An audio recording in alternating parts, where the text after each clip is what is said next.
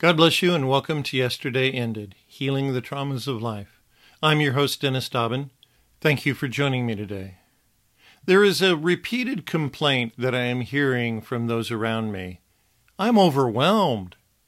The challenges of work and economic struggles and the antagonistic atmosphere of the world is working to crush faith in God's people. Those who watch the news are daily assaulted with senseless death and mayhem. But this is not the life promised by our Lord Jesus Christ and His Father. There are promises in the Bible of a more than abundant life full of peace and joy. If you want to learn more about how to live life and not be overwhelmed, give a listen.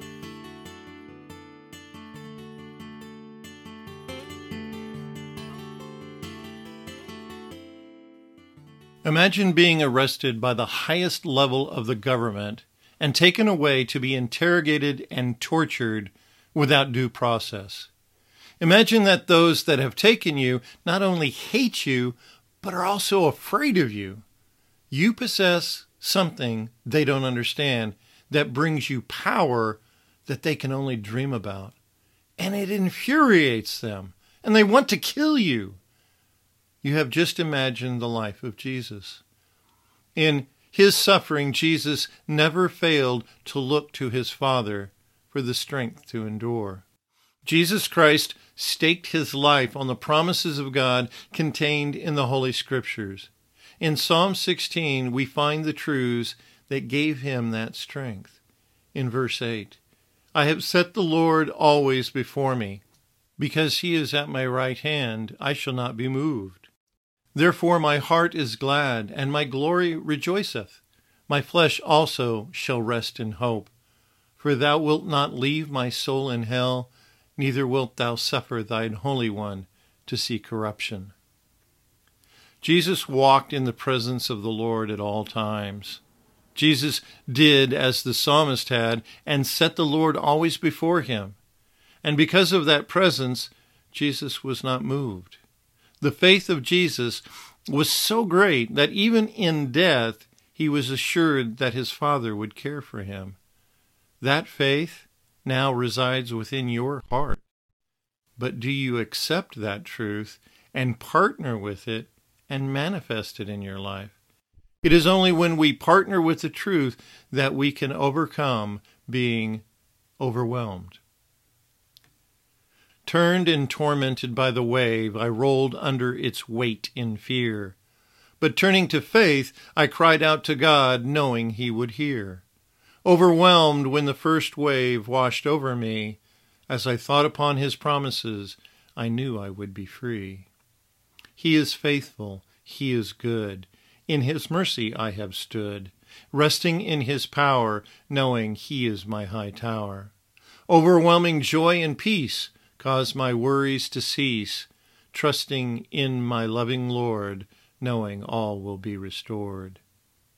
Tired of the accusing voices and the doubt they bring into my heart, in faith I speak the name of Jesus, and the darkness does depart. I must choose whether to worry or speak the truth of God in peace, trusting in His promises, from all my fears and woes I am released. He is faithful, He is good. In His mercy I have stood, resting in His power, knowing He is my high tower. Overwhelming joy and peace causes my worries to cease, trusting in my loving Lord, knowing all will be restored. Nothing in the world is designed to help us believe in the work of Jesus and His Father. Everything in the world is designed to destroy our faith. Sometimes there are catastrophic events that endeavor to overwhelm us, but usually it is a collection of small things that pile upon us. The daily grind of life slowly wears away at our faith. But Jesus and the Father have not left us alone.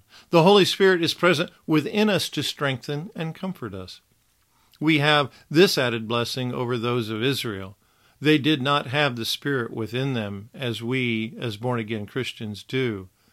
So consider the challenges and the ultimate declaration of faith that is portrayed in Psalm 55. We begin in verse 1. Give ear to my prayer, O God, and hide not thyself from my supplication. Attend unto me and hear me. I mourn in my complaint and make a noise. Because of the voice of the enemy, because of the oppression of the wicked, for they cast iniquity upon me, and in wrath they hate me. My heart is sore pained within me, and the terrors of death are fallen upon me. Fearfulness and trembling are come upon me, and horror hath overwhelmed me. In the beginning of this psalm, the writer is being tortured in a manner of speaking. The voice of the enemy and the oppression of the wicked are part of the attack. He mourns, he murmurs in response. In today's society, with so many outlets of news and social media allowing the spewing of subjective opinions that are contrary to God's word, the believer can be assaulted and even corrupted. As I have stated before in other episodes, I rarely watch the news. It either saddens me or makes me angry. I'm not one to stick my head in the sand. I just choose not to allow myself to be assaulted in such a manner. As the psalmist said in verse 4, my heart is sore pained within me. I had to ask someone I know recently to stop telling me about what they have watched on the news. They related stories of murder and mayhem, and as I said, I don't need to hear that stuff. I know to pray for our country and world. The scripture tells us that things will wax worse and worse. That's my news source. Some of what overwhelms us in our lives can be reduced or stopped by choosing what we allow our ears to hear. And if you are one that spends more than 15 to 30 minutes a day gathering news and it brings you to tears, perhaps it's time to change your mental diet. Some people do have strength and ability to view these things and are not affected, and God bless you. We all have our own strengths and abilities. I may not be praying specifically for current events, but I know my prayers in the general sense are effective and being heard and answered. Unfortunately, all of us have certain buttons that our enemy knows how to push and push us around. We need to grow up and speak the truth over ourselves more instead of repeating the current events in the world. This psalmist begins the psalm in prayer. As we continue, we will see that prayer brings victory. In verse 5 of this psalm, the writer says, fearfulness and trembling are come upon me, and horror has overwhelmed me. It is quite possible that the psalmist was in physical danger due to war. Those of us in America have little to fear in that manner, but there is enough crime and such to keep some of us in fear. So how do these things come upon us? What are the open doors that allows these fears to exist? It's very simple. Our eyes and ears. Consider this supplication in Psalm 119, verse 37. Turn away mine eyes from beholding vanity, and quicken thou me in thy way. Lord, help me keep my eyes in the right place, away from senseless, useless stuff, and quicken or make me alive in your way. I recognize the need in my life to reduce the amount of television I watch. Many years ago, I recognized that there was a greater amount of anger in my heart and thoughts than usual. I am not a violent person. I've never fought anyone physically in my life, but I was thinking about it. And so I prayed about it and asked the Lord what was going on. He brought to my memory that I was watching a crime drama show that the main character shot and killed his best friend to save a bad guy and beat his brother mercilessly to obtain information about another bad guy. I was also watching another program wherein all the characters were regularly beating each other up. I came to realize it was time to stop watching these programs, and the anger within me subsided. I prayed, and the Lord showed me what I needed to do. Going back to Psalm 55, we see how the psalmist finally found deliverance from being overwhelmed. Verse 16, As for me, I will call upon God, and the Lord shall save me. Evening and morning and at noon will I pray, and cry aloud, and he shall hear my voice. He hath delivered my soul in peace from the battle that was against me, for there were many with me. As for you, what are you going to do? What is your prayer life like? The more time we spend in fellowship and worship of our Heavenly Father, the greater will be our peace. You may have heard me in past episodes talking about the alarms that I have on my phone. Starting at 10:55 a.m. and going until 9:55 p.m., an alarm sounds every 2 hours to stop me and bring me into a moment or two of acknowledging the Lord and fellowshipping with Him and His Son. There have been some pretty amazing moments between the Father and I and Jesus in these times of simple prayer that last about 5 minutes or so. The Father and the Son show up because I show up. When you intentionally enter into the presence of the throne room, all the throne room responds to you. The Father awaits our entrance and our praise and inquiries. And as verse 18 tells us, He will deliver our soul in peace from the battle that is against us.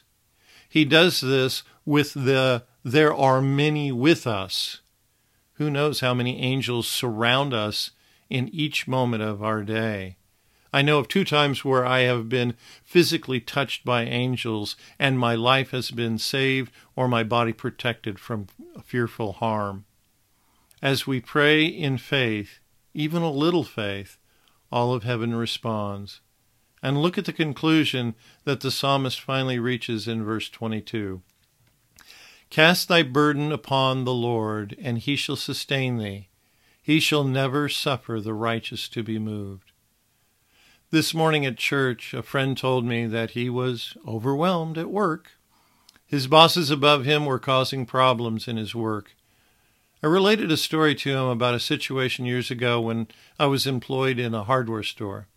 Another worker was constantly complaining to me about getting my workload finished. That workload had recently increased by 50% or so due to another worker going out for maternity leave. I spoke to the owner of the business and he told me to ignore the person. I spoke to the owner's partner and he told me to ignore the person. I spoke to the owner's son, who was the manager, and he told me to ignore the person. I finally did the right thing and asked the Lord what to do, and he told me to pray for her.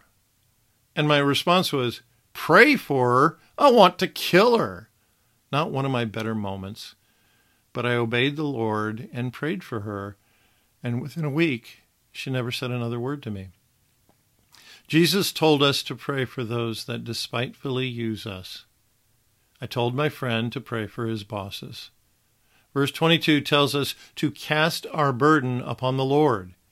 If we do not cast our burden on the Lord, then we get to keep it and deal with it on our own. Not the wisest choice. So what are you going to do with those things that overwhelm you?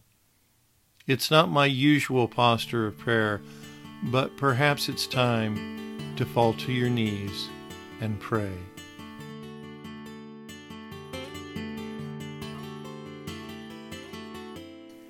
In Ephesians chapter 6, the Apostle Paul tells the believers to be strong in the Lord and in the power of his might.